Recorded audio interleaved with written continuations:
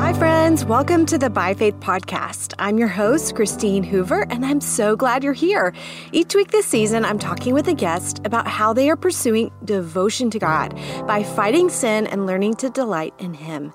Through their stories, we are learning how we too can fight for wholehearted allegiance to King Jesus.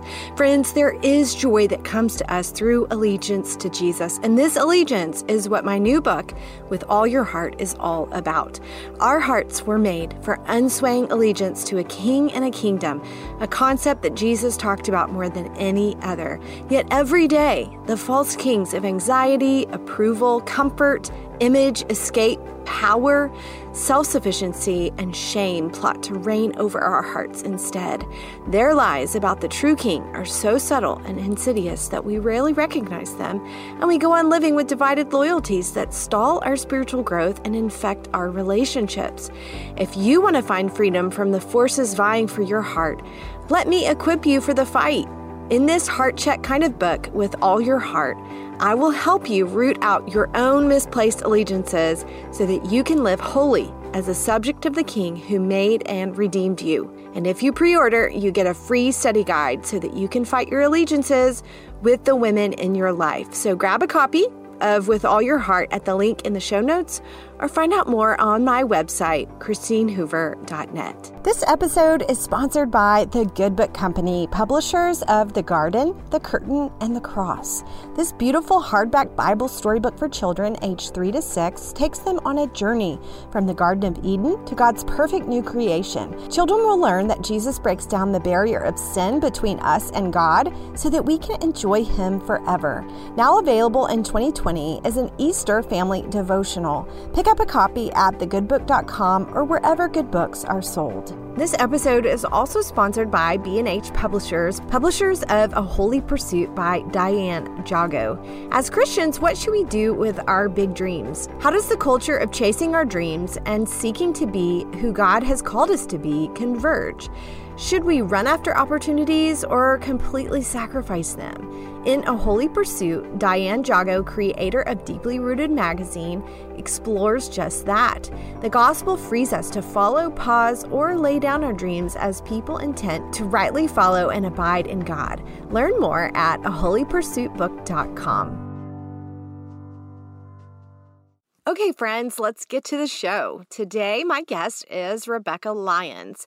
Rebecca has battled anxiety and panic disorder for many years, and through that, she's learned and implemented in her own life what she calls rhythms of renewal, practical things that are available to each of us and that God has woven into the fabric of life to help us stave off the anxiety that is rampant in our culture and in our lives. Today, Rebecca walks us through the 4 main rhythms of her life. We recorded this in December, so she mentions the Christmas season and Advent. But as you'll hear Rebecca say today, it is never too late to make changes in your life that are good for your body, soul, and spirit. Here, friends, is my conversation with Rebecca Lyons. Thanks, Rebecca, for joining me on By Faith. Oh, absolutely. Thank you for having me. I'm excited. I'm excited, too, to get to talk to you about your new book. But first, why don't you introduce yourself? Tell us a little bit about you and your family. Oh, sure. Good grief. I have 3 kids that are in high school and 1 in kindergarten. So we are in the full stop of parenting, vocation, my husband and I. It's been wonderful. It's been a crazy year because we brought a little one home from China a year ago. So it's been quite an adjustment for our family. And I released a book, I guess, 2 months ago. But the beauty is I had done most of the writing before I went to bring her home. So it was more editing this spring. Yeah. And I slowed significantly on speaking. So usually when I write a book, I teach on it. And that can last for a couple of years. And, but I slowed that this spring, which allowed for some just time to connect with her and then kind of ramp this fall. But it's like anything, when you have vocation and you have motherhood, it requires quite a delicate dance. And that's where I'm at. And I'm just grateful. Yeah, I've been following along on your Instagram when you brought your little girl home. She is the cutest. Thank you. She's fun. She's a joy bomb. We named her Joy. And my message in most of my books is really around the area of purpose, of mental health. And because I walked through panic disorder and some anxiety and some depression in the year of 2010 and 11, I always kept saying, whispering prayers like, restore to me the joy of my salvation. And just knowing that there was this promise in scripture that when we walk through hard things, that on the other side of that, there is joy. There's fullness of joy. So that's why we named her Joy. So it's been really sweet to kind of see that actually happen and see her be a joy bomb that's just invaded our home. She seems, just from, pictures and videos, she seems to match her name quite well. Oh, she does. She does. She's not pretending. It's fully who she is. It's amazing.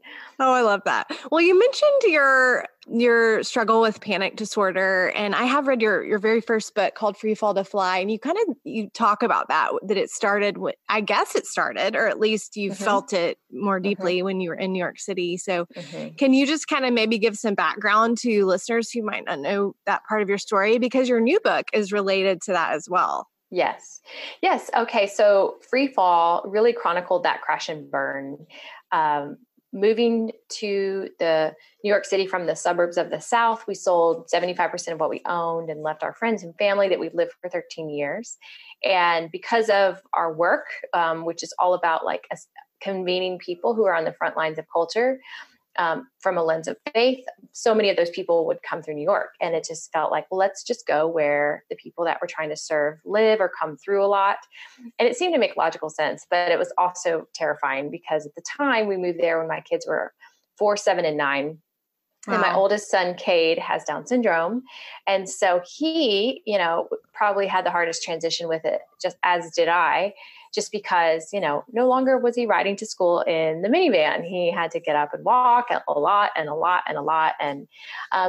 we were so green, just navigating the city, 8 million people in the span of 11 miles. And just within about 4 months being there, I had my first panic attack.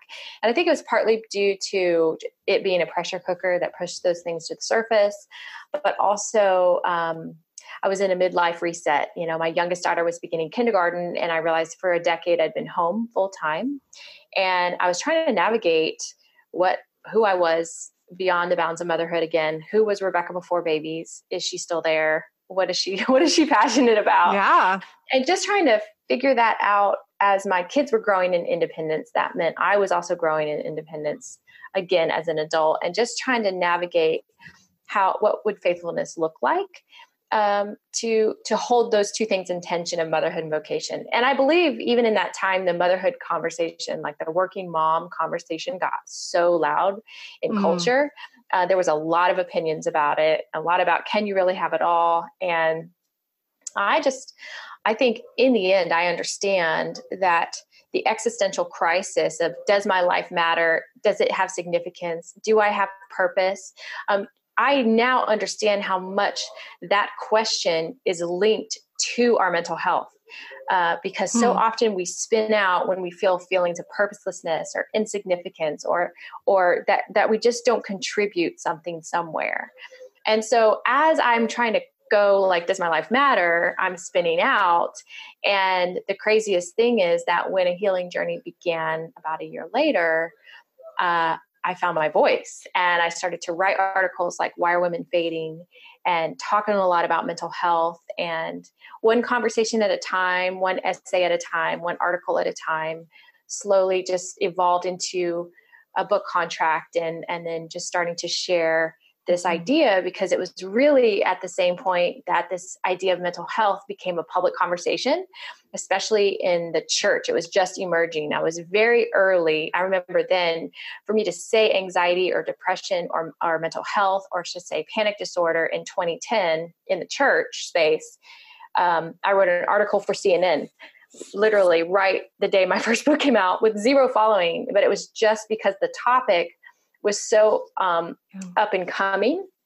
And it was the week that Matthew Warren committed suicide. And so it just blew up, and the topic was, let's stop keeping mental illness a secret, because you cannot heal what is hidden, and you cannot actually find recovery when you're covered in shame. Like, you're not supposed to actually struggle because you love God. And so I think God leveraged that book and that story and that message in a time that I would have never chosen. But now looking back, I'm really grateful, because I think it was part of the catalyst for a larger conversation that the church is now mainstream. Because the more you talk about things, the more you come around them, the more resources that are out there.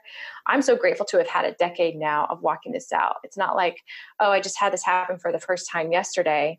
I understand now what relapse means. I understand what rhythms are about, why we need to be very intentional and vigilant almost on putting these spiritual disciplines in our lives, because God knows what our bodies need. He made us, he knows what our bodies need, and he uses all means necessary for our healing. And so that really is the message of this third book, is going, not only do you believe in full faith that God is a healer, you actually do the principles that he invites you into, because he dwells in the rest, he dwells in restore, he dwells in connection, and he dwells in creation, and he invites us to join him there. And when we remain with him, our joy is complete. And so this book for me is now, this third book is the end of the anxiety trilogy, possibly. I would be happy if it was. I don't feel like it's a conversation that's going away, but I do think any tension of our time, it has kind of a tipping point.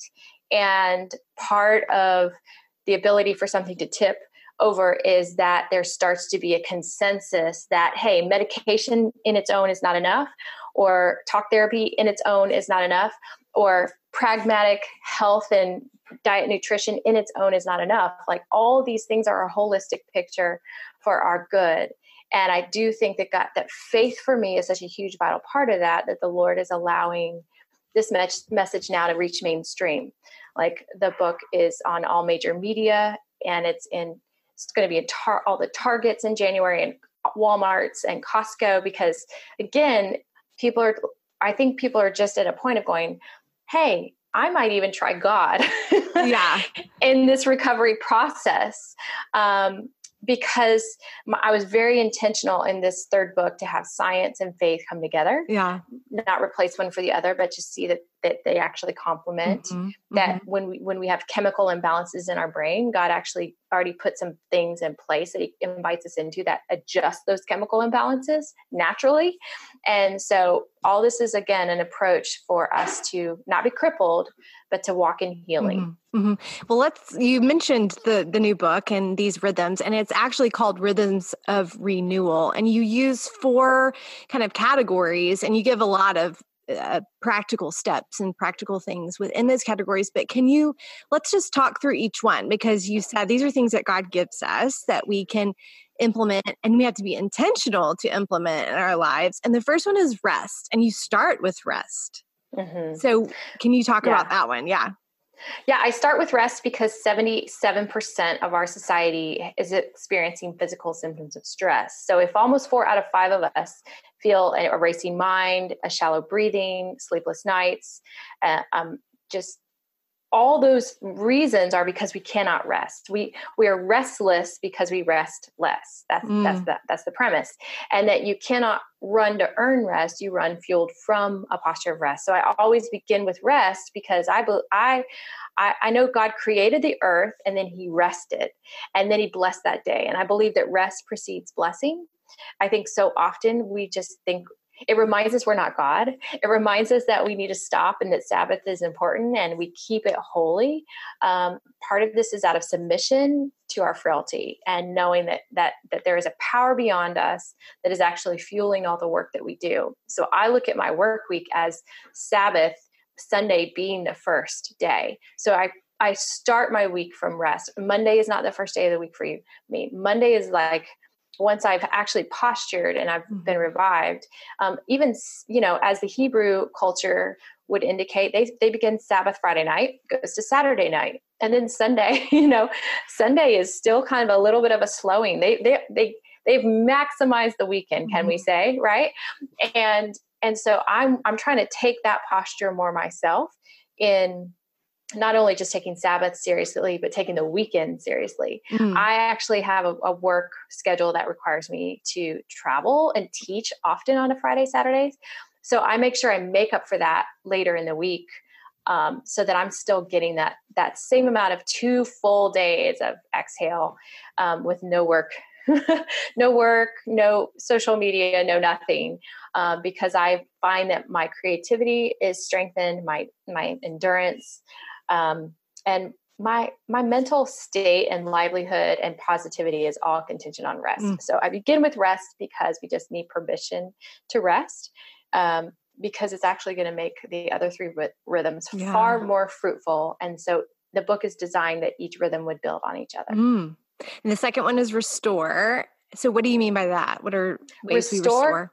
Yeah, restore is physical. So rest is spiritual health. Restore is physical health. So rest again is your inner life, and then restore is your active life. So it's all about diet and exercise and food for fuel, routines for deep sleep. Morning routine is in rest, and then it talks about in restore, taking a walk, using the workout pants for actual workout, like raising those serotonin levels in your body, seeking adventure, putting new thoughts and ideas in front of you that stimulate that creativity. So it's all about input. The first 2 rhythms are input rhythms. It's like what you eat, how you move, how you play. I do a whole chapter on permission to play, because play and control cannot coexist. And we as adults have lost our permission to play. And it's just all about just like, hey, get back to all the burdens that you're just constantly trying to solve, and just receive. Just let yourself receive, because when you stop trying to fix something and just be fixed yourself, like just be restored and revitalized, you come back at those output rhythms of connect and create with so much more energy and positivity that all of a sudden it's not seen as overwhelming or daunting. It's actually fun. It's energizing. Yeah. I can, as you're saying this, it makes so much sense, but yet it's so hard for us to do these things in our actual lives. We start with the end, which is the connect and the create, and then we hope somehow the input's going to come, but we're not always intentional about it. So I love how you started there. But then the third rhythm is the connect piece, and that's more the output, as you said. So talk about the connection part. Well, so again, since they build on each other, if your inner life is okay, and then your physical life is energized, so you feel positive and you have energy, then you're ready to go out and be like, where's my people? Yeah. Who are they? How can I serve? How can I love? How can I invest? Because I'm operating from an overflow. I'm operating from an abundant mentality, not scarcity. And so as a result, when I go into work, I'm like looking at what the other person needs, and you're just coming at relationships with energy and pursuit and selflessness and intimacy and vulnerability and all those things. So the chapters in the Connect rhythm, I do 7 chapters for each rhythm. I talk about friendship, vulnerability, hospitality, conflict resolution, marriage, parenting, all the things that forgiveness, all the things that require us to initiate in relationship with someone else. It doesn't mean that you can like bring back the person who rejected you and try to restore that, but you can forgive and you bless. And sometimes those things are quite heartbreaking and hard to lay down, but I think that's also part of our leading with vulnerability so that we can find healing. And so the Connect rhythm, I think, is vital because we are facing a loneliness epidemic societally as well. Not only are 4 or 5 of us feeling physical symptoms of stress, we've got 46% have high feelings of loneliness, and 27% don't believe they have a real friend. And this basically leads to an epidemic that is propelled by the digital revolution, right? Everything's filtered through a screen. So we've lost what it means to be human, to make eye contact, to embrace, to hold an embrace, which releases oxytocin that gives you feelings of connection and belonging.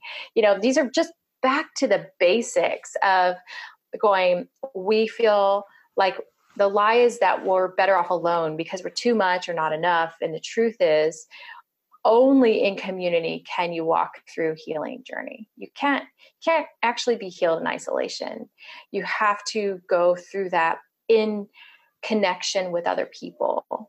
because we learn so much about ourselves. We're communal people made by a communal God. And so we actually aren't going to be fulfilled. Just like we're not going to be fulfilled in the create rhythm if we don't have purpose. We're not going to be fulfilled in the connect rhythm if we don't have relationships. Yeah. And so that's why I start with relationships before create, because usually once you have relationships in place, those relationships are fueled by collaboration. And then in work and vocation, it's a lot more fun to do what you love with the people you love than do what you love in isolation. Because in the end, it still won't satisfy. There's something there that still needs people. And you need to live life alongside people. People think that writing is a solitary sport, but quite frankly, I have an editorial team of like 5 people that sharpen me, that kind of just pull the best out of me, that I actually get energized hearing their thoughts and their intellect. And then you've got marketing, you've got a whole team of people that actually make the work fun. And in the end, I might not be friends with everybody who reads these books, but I am personal friends with all the people who help me create them. And that actually is very fulfilling. Mm-hmm. So you kind of stepped already into the 4th rhythm, which is create, which honestly is most intriguing to me, that you say, I guess you're connecting it with purpose. Is that right? Like yes. Having a purpose. It's all about, vocation. So connect is all about relational health. And then the final one, create, is vocational health. And the reason all 4 are holistic is you literally can't leave one behind, or you'll be off balance. You'll start to spin out because you'll make something a priority over something else. Now, granted, everyone does have healthiest rhythm that's most effortless for them, that comes most naturally, and you're probably really operating, functioning well in that. But if you're killing it in vocation and your work, and you actually haven't talked to a friend, you have very few friends that are not transactional, then it's still going to be very lonely. It's going to be very discouraging ultimately. So vocation to me is all about, what are the gifts and talents, the burdens that God had trusted to you to offer the world. And that when you're operating at capacity on rest, restore, and connect, that is the overflow. Like that actually just becomes the natural byproduct, is that you create things. You can't not. When you're in survival mode over here, you're not creating stuff. But when you've been filled in rest, restore, and connect, then all of a sudden the creating just happens. It just becomes a natural byproduct. I think create is the second thing. It's like we have first things and we have second things, but you can't get the second things if you haven't pursued the first. But the problem is, so many of us they want the results. They want the public thing. They want the achievement. They want the recognition. So they're chasing that, but they never had a foundation of the other 3 rhythms, which leaves the 4th thing, burnout. Like you can create, and ultimately you burn out, because even God commands the land to rest every 7 years, like for a whole year, So I think if we can just get back to the building blocks, the create would just be a natural thing, and it would find flourishing, it would find success, because we didn't neglect the relationships that are for our mental health. We didn't neglect our bodies, and taking care of them so that they would have an endurance. And we didn't neglect our own soul, right? Gain the world and lose your soul. We didn't forget who we are before God and before the people who are most intimate to us. And so I have just learned in my life, like, do not get it out of order. I could be tempted to create all day long, because I'm actually operating from a wound that needs public affection. And yet God has always said to me, like, public affection cannot heal private rejection. And sometimes we are propelled to prove something to the world, to just make us feel like things are okay. But the truth is, when you are living in these rhythms in order, building upon one another, you actually are okay. If create just comes when it comes, you're not barreling through doors that are shutting. You're trusting, you're resting, you're receiving. And then all of a sudden God will take something and kind of throw it somewhere. And you're like, wow, that's amazing. I didn't see that coming. I couldn't have done that no matter how many times I tried or how hard I worked. Yeah. So is that where you continue to have to fight, is against jumping to the create before other things? No, actually, I launched this book. And it was full stop create for the last, 3 months. I mean, I created for the last couple of years, but then I kind of rested all the first part of this year with joy. And then this has been kind of pushing season. And now I just finished my last speaking event for the year, and I get 6 weeks at home, and I could not be more excited. Yay, yeah. Because I actually think God makes us to actually operate in rhythm, and when we're not working from wounds, we almost have the desires he has for us, like they're more in alignment. So I think Advent is the opposite of creating. Advent is about waiting. Advent is about expecting and longing for a savior and for redemption and for a new kingdom. So it's Christmas, and it used to be a decade ago, like so stressful for me, but now I'm just like, hey, if I can't do this with gladness, we're just going to keep paring back what Christmas looks like, because I need this renewal. I need this to be a season of receiving, because it's winter, right? We're entering winter, which is about dormancy. It's about more sleep. Our bodies actually need more sleep in the winter. It's about like shorter days, longer nights, just hibernation. Yeah. And it's all because there's a lot that God's doing below the surface, just in creation, just like he's doing for us.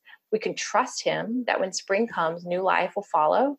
And we will be so much more ready for that when we've been patient in the waiting, going deeper. Yeah. Yeah. So last question, if people are listening, you just said a lot of really, really good things, and they may be thinking, I'm not doing any of those rhythms. So what would you say to somebody they are struggling with anxiety, are just run? What would you say is the first step for them? Yeah. Well, the way I begin the book is rest. So it's like, so the first chapter, I would say, please get the book, because it's such an easy read. It's short chapters on each rhythm. It's the best thing to start, I think, with a new year of rhythms, in fact. So I would just say it'll be in all the Targets, like January 1, go grab one there, or you can get one in the meantime on Amazon if you want to get reading. But it's for me, the first chapter of the book is take inventory of your life. It's answer 4 questions: what's right, what's wrong, what's confused, and what's missing. Because all you might know about yourself right now is that I feel anxious, but you don't even know why. And you don't know what you're running from, and you don't know what you're looking for. And so if you don't just pause, like take a serious pause. Now, I'm not talking like 15 minutes on your way to yoga. I'd say like take an extended couple days. The holidays might be a good time for that. Might be hard, but I would find something between Christmas and the New Year even to just get real honest with the book and the questions in the back of each chapter.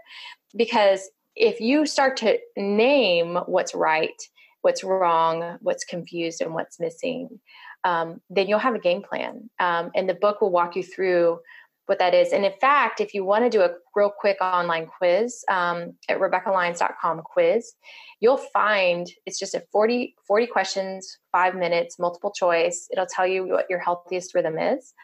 And so you'll already know what's right. That'll answer your first question. And then it'll tell you where you're low. And it'll give you some tips, just practical tips on those other 3 rhythms to strengthen them.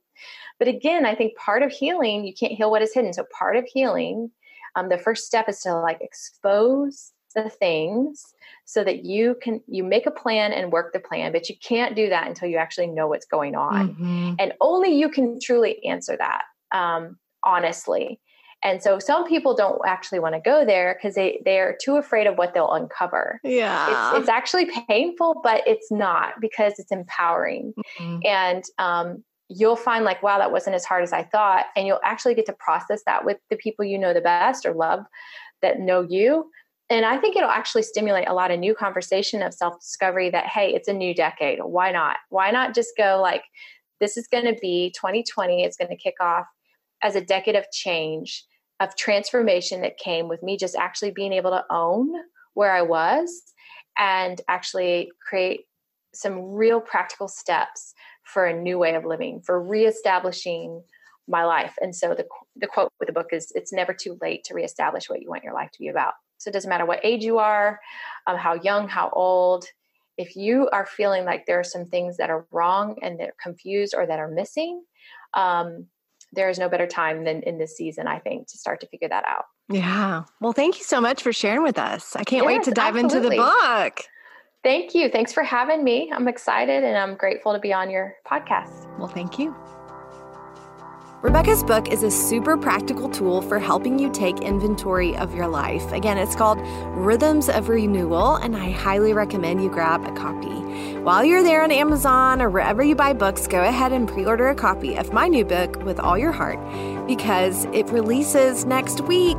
Yay! I can't wait to share with you the message of this book. Friends, join me next week for a conversation with Callie Nixon.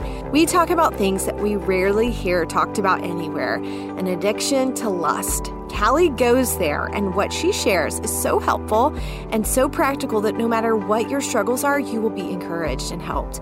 I can't wait for you to hear it. Until then, friends, have a great week and keep walking forward by faith.